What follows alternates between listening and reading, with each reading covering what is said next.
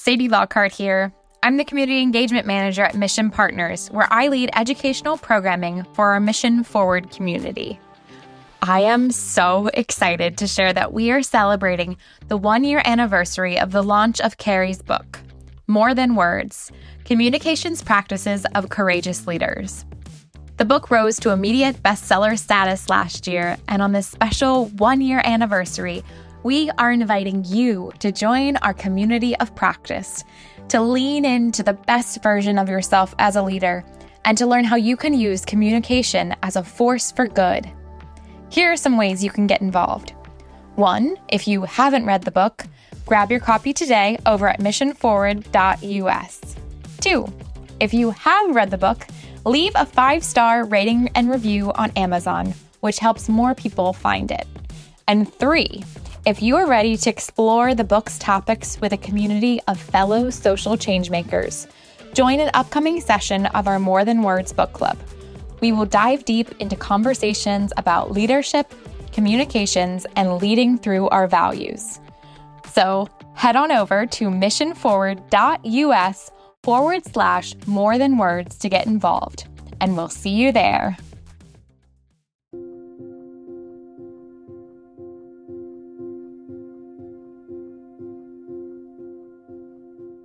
Hi there, and welcome to the Mission Forward podcast, where each week we bring you a thought-provoking and perspective-shifting conversation on the world around us. I'm Carrie Fox, your host and CEO of Mission Partners, a social impact communications firm and certified B Corporation.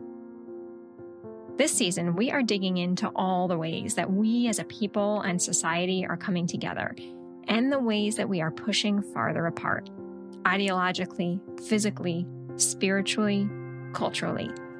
And we can't talk about people in connection to one another without talking about the role that social media plays in how we are together, how we understand one another. So this week, we bring you a conversation with Andre Banks to do just that. Andre is the founder and CEO of AB Partners. He works at the top of his field on political communications and digital organizing. He's also the current chair of the board at Color of Change, an organization where he started as one of the first staff members in its early years. As you'll hear us explore, there is a situation going on in our digital universe that limits our ability to connect, that makes us question what is true and false. And given his work on these issues, we wanted to hear his take. One last thing before we get into today's conversation. I want to share a little primer on the difference between mis and disinformation, as those words get thrown around a lot. Misinformation is perhaps the most innocent of the terms. It's misleading information, created or shared without the intent to manipulate people. An example would be sharing a rumor that a celebrity died before finding out it's false. Disinformation, by contrast, refers to deliberate attempts to confuse or manipulate people with dishonest information. These campaigns, at times, are orchestrated by groups outside the U.S.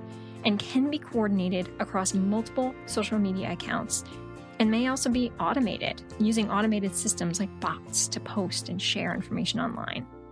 Disinformation can turn into misinformation when it's spread by unwitting readers who believe the material. This is a conversation on the role and influence that our digital connections play in our physical and mental well-being. The truth is that there may be more questions than answers at the end of this conversation, so consider it the start of a much deeper journey that will continue into some of our future episodes. Stay tuned for our conversation with Andre Banks.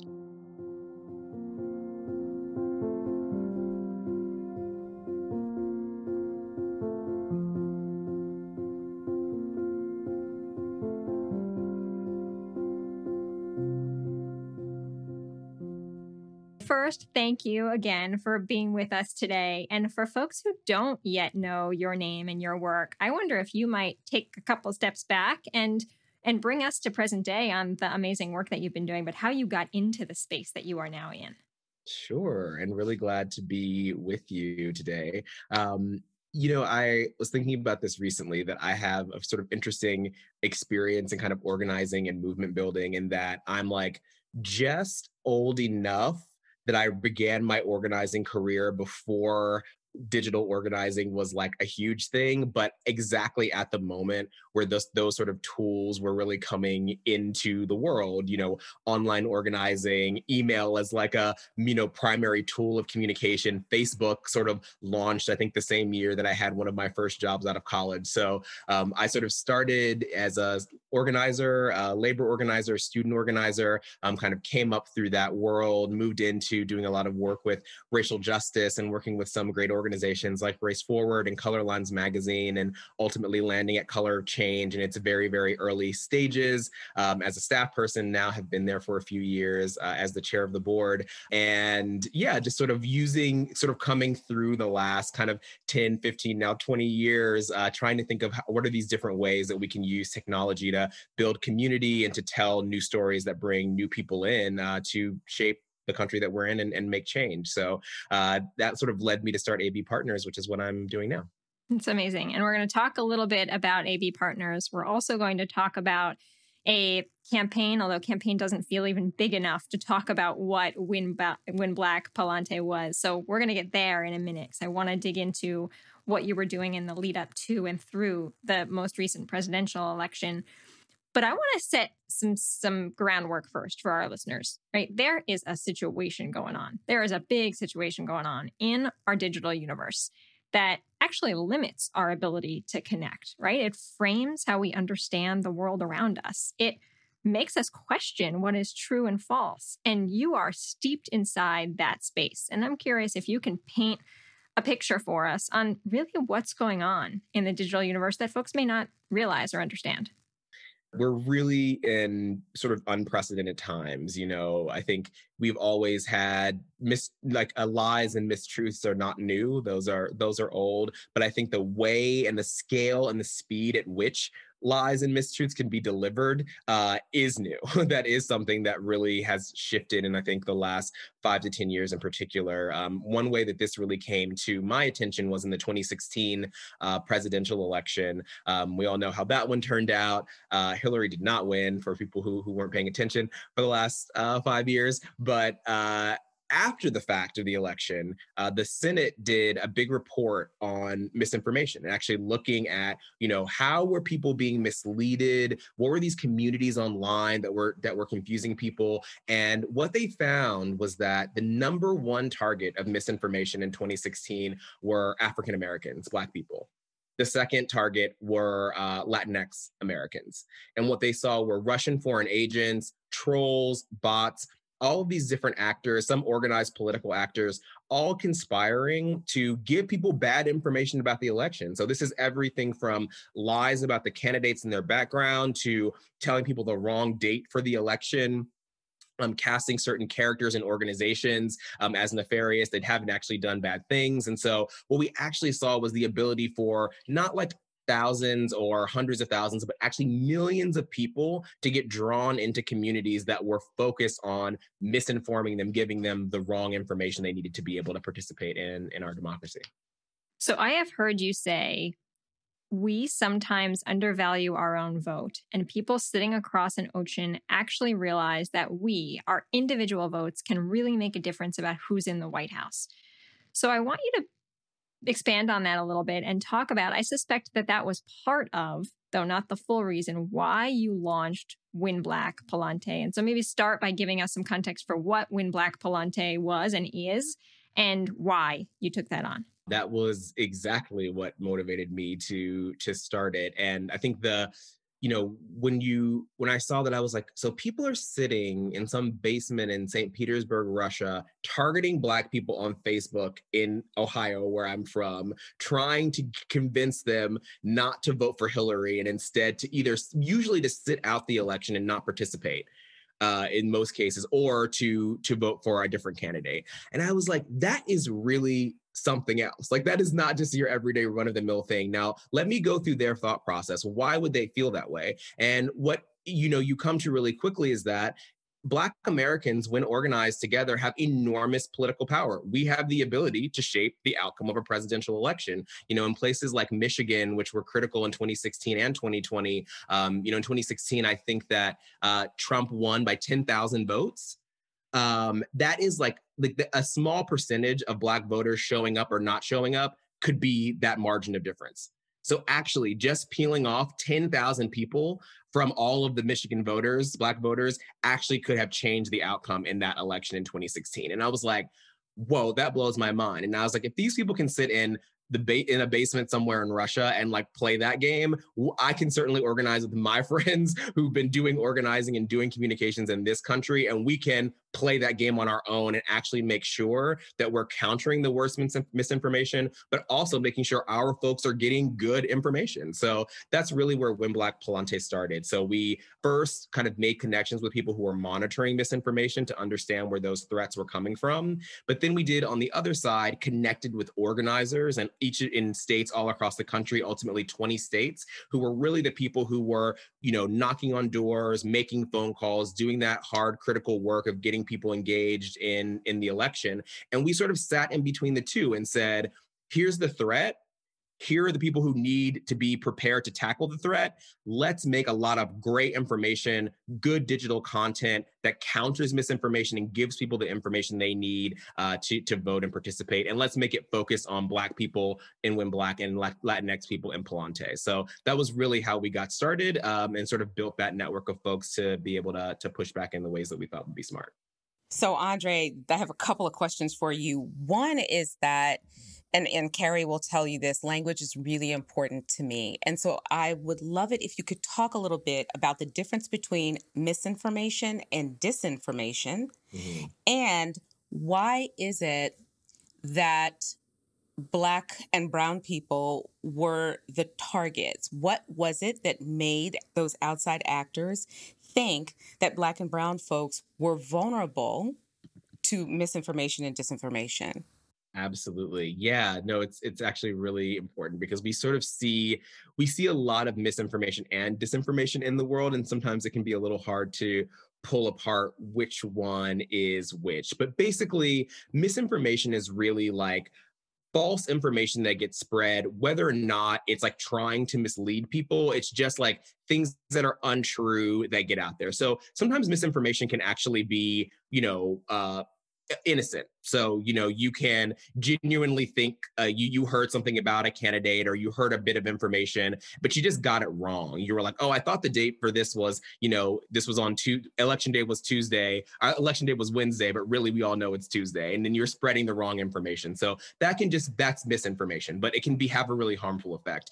Disinformation is a little bit different because it's really meant to twist facts with the intention to mislead. So the idea is actually to take things that look very close to the truth, tweak them just enough so that they kind of feel based in reality, but really where you're trying to lead someone down a different dark road. So, we sort of look for both of those. We look for the places where, we often say that, there's a lot of misinformation that's living, not just from Russian foreign agents, but in our own families, text threads where people are spreading information. Oh no, the vaccine, it's like you shouldn't get this one or you shouldn't get that one. I'm like, nobody on here is a scientist. Nobody here is a doctor. And so we look out for that stuff, but then we're also looking for those places where it's more coordinated disinfo. And to the question of why us?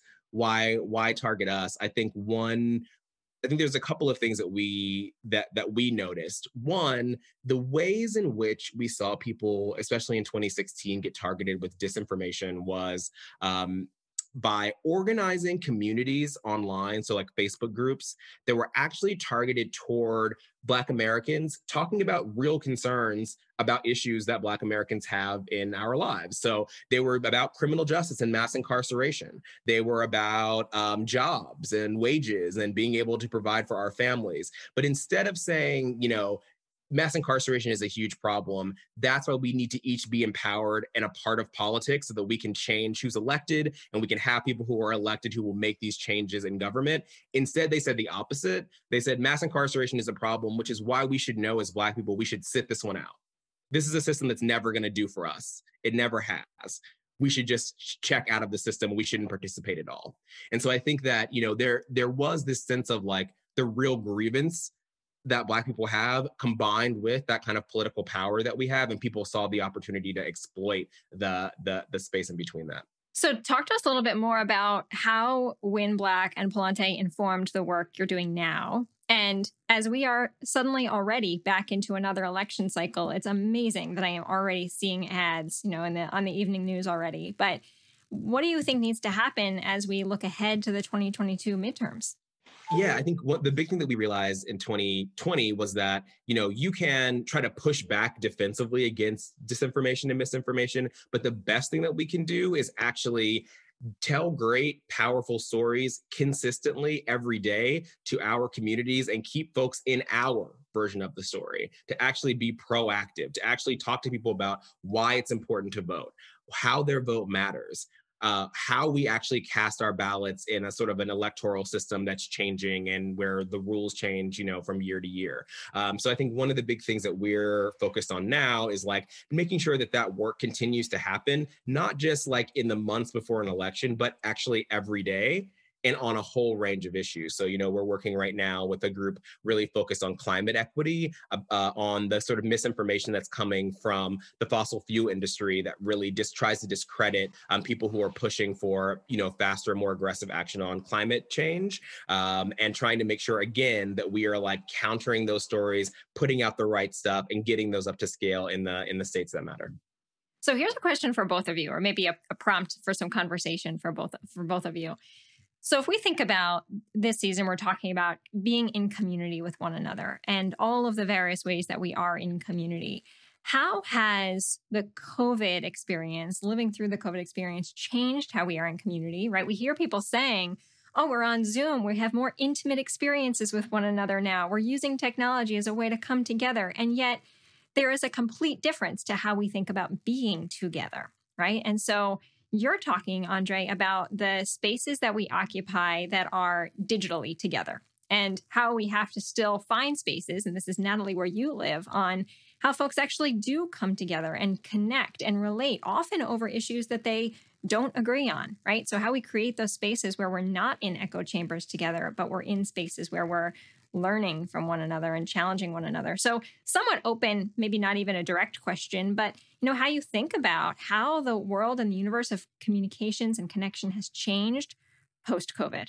In one sense, digital communications have become even more powerful in some ways, as we just have been forced to be more at home, forced to be farther away from people. But I think one thing that I always try to tease out is like digital communications covers a lot of different kinds of things in my mind. So, for example, I consider my iMessage thread that has my mom, my grandma, my brother, my sister-in-law, my sister on it, that where we're communicating each day about like things that are going on in our lives. That's a form of digital communication, but that's also, I think, a family space where we are able to come together, even though almost all of us live in different states now. And so I think there's this way in which we've both, we see digital communications having pushing us farther out, where we're sort of more abstracted from information, but there's also some ways that we've taken some of those things back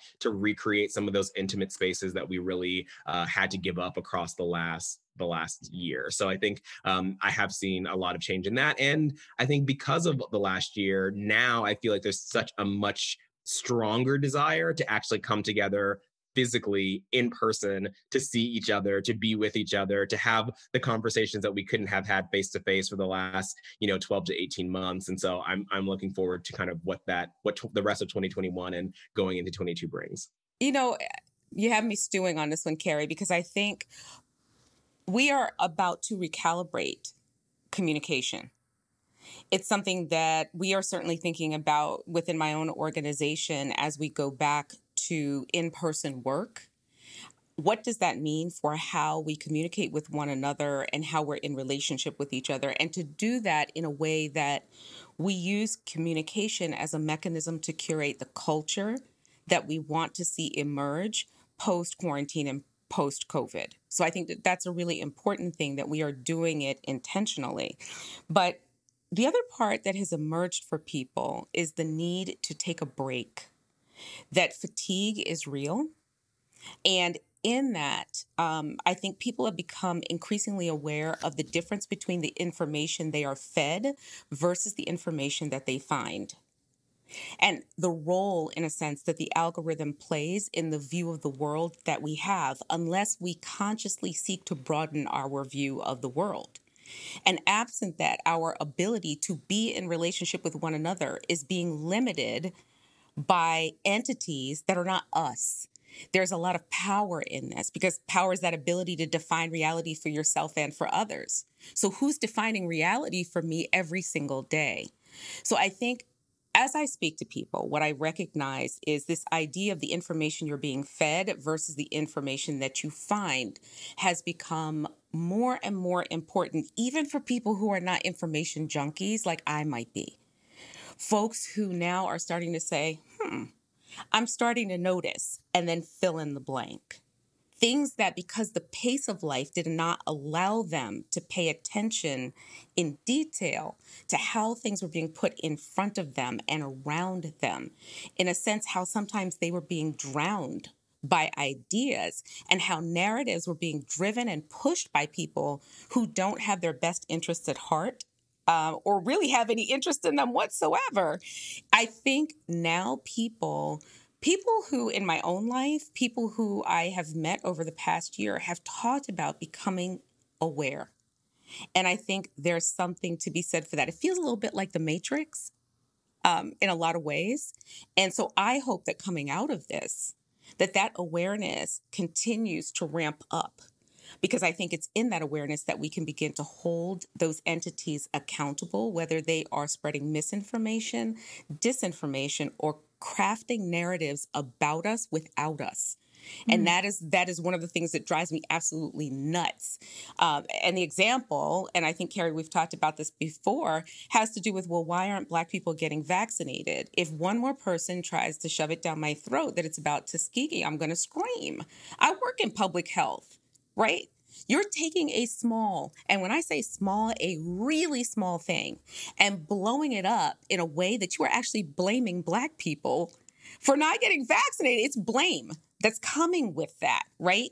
And then shame associated with it. Instead of looking at and thinking about the systems and the policy decisions that have been made that have locked Black people out of getting vaccinated in the earliest stages. I'm going to stop there because I could keep going. You know how I feel about this. I do know how you feel about it. I'm so with you on this one. I just feel like it's just really, really tough in this moment to like to be able, it's hard to be able to understand what's happening in our media environment. And I think that this thing of like media literacy, we found in When Black was like ended up being one of our main lanes of like communication. So we were like, okay, here's how you vote. This is the election day. This is how to send in your ballot. But just as important to us was like, here's how you can tell good information from bad. This is when you should be asking, who is the source of this before you just believe it?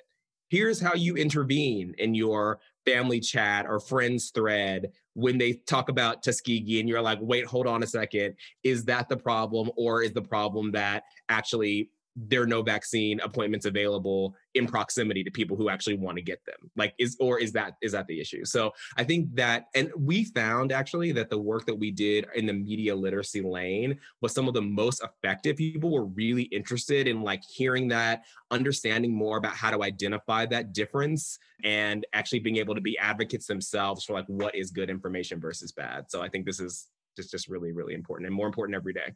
Yeah, I agree. And Natalie, I know how you feel, and I'm glad you brought that up. I think we can't bring that up enough on this show and in conversation to reinforce it and to break the false narrative that's there. But you know, it's interesting because what I'm sitting on is so personally, I left Facebook many years ago. I was very happy to give that up because I knew I did not like the way it felt for information to be pushed to me on that platform. And I remember how many of my family members said, "Are you crazy? How are you going to stay connected to us?" And I thought, There are plenty of ways to stay connected. We do not need the platform, but it has become a default for so many people to say, well, that's the natural way that we share information or scale information or stay connected to one another. And there needs to be, I hope, a return back to the connections that we have with one another, right? Because I think that really gets Andre and Natalie to what both of you are saying, which is digital media can be a wonderful tool for sharing and connecting, but it can also be weaponized for individuals who already may be, Natalie, to what you said, vulnerable to not seeing or hearing the full story. And so they are maybe more likely to trust the information that comes to them. And so being aware and understood of the limitations of how we use those tools. So as we wrap down, Andre, I wonder if the last question we can toss at you, and then I'll give you the last word if there's anything else, but what do you think is necessary as we now look ahead to disrupt some of the dangers that we know that exist on and in digital media? Well, I mean, I think you went to Facebook, and I think that's a good place to go in this conversation. I think it's really important to acknowledge that the viral spread of misinformation and disinformation, it's not purely organic. That actually the companies who build the algorithms and who create the platforms that we all use to share information play a huge role in what could be a healthy or unhealthy media environment. And so I think one thing that we have to look at going forward, and I know, Carrie, you and I have talked about this a lot, is really making sure that those companies are accountable and have standards and are regulated and actually can't just spread, viral white supremacist ideology in a way that actually hasn't been possible in 70 years. We all decided after the Second World War, we probably shouldn't let people just kind of spread that kind of ideology ad nauseum, because it does a bad thing in a society and it undermines democracy. Now, all of a sudden, we have this coming up and people storming the Capitol in January. We're not talking about small problems or a little bit of spam on your Twitter feed. We're talking about really fundamentally undermining our institutions. And so I think being able to hold these companies accountable, and I think, a part of us being literate about media is also understanding the role that these big companies, the Facebooks, the Googles, the Apples, play in shaping how we are able to pass information to each other, and then how we are able to consume it. So I think a huge part of this next step is all of us knowing more about that, holding those companies to account, and then, also making sure that we're playing our own role and making sure we know what information is good, spreading things that are worth spreading and not the things that aren't, and, we're working together to do that. I have one burning thing, Andre, and I have heard this more times than I care to remember. This idea that Black people in particular are not interested in real information. They only want garbage information. They want entertainment. They want what you'll find on TikTok, but that they're not really interested in quote unquote real information. What would you say as a sort of a closing statement to people about what you know is true about particularly what Black people think and feel about information? What have you learned and what's true? That perspective is lies, lies, all lies. And I'm actually going to throw the book at people on this one. We did, in part to counter this, because I hear this all the time as well, but no, it to not be true. I was don't take my word for it. We actually partnered last year with a group called Harmony Labs to look at where Black people actually consume information online and what we're looking for. And what we found was actually, as you would expect, of a group of millions of people, a very diverse spectrum of where we are online and what we're looking to do. And actually, we were able to build out some different profiles of different kinds of ways that we see sort of Black people trending online. And what we saw was really interesting stuff. People who were really looking for ways to be entrepreneurs and build their sort of job and career opportunities. We saw people who were, not surprisingly, starting young families who were looking for stuff that people who are like building young families look for: houses, insurance, schools for their kids, really looking for educational opportunities for their kids, things for them to participate in. So I think it's just completely untrue. I think Black people, like every other group, are extremely diverse. And the way that we show up online is usually looking for, what we all want: good information that helps us have richer, better, bigger, fuller lives. And a piece of that is entertainment, for sure. We're looking at sports and we're looking at cool stuff, but actually not any more than we're looking for, an opportunity to go to night school or to like start our own business. So I think it's really just misinformation, to say the least, that we're not sort of out here, doing more than just looking at the shade room. Thank you. I appreciate that, Andre. Sure. Well, Andre, thank you again for spending some time with us today. And for those of us who are in this space of platform accountability and transparency, we know there is no shortage of work to do. And I am really glad that you and the AB team are on the case here. So thanks so much for sharing some of your insights with us today. My pleasure. Thanks so much for having me. Thanks for listening to this week's episode of Mission Forward. Mission Forward is produced with the support of Nimra Haroon and the Mission Partners team. Engineering by Pete Wright. Music this week is First Light by Everett Z. and Roots by Josh Leake. Thanks for your support. We'll see you next time.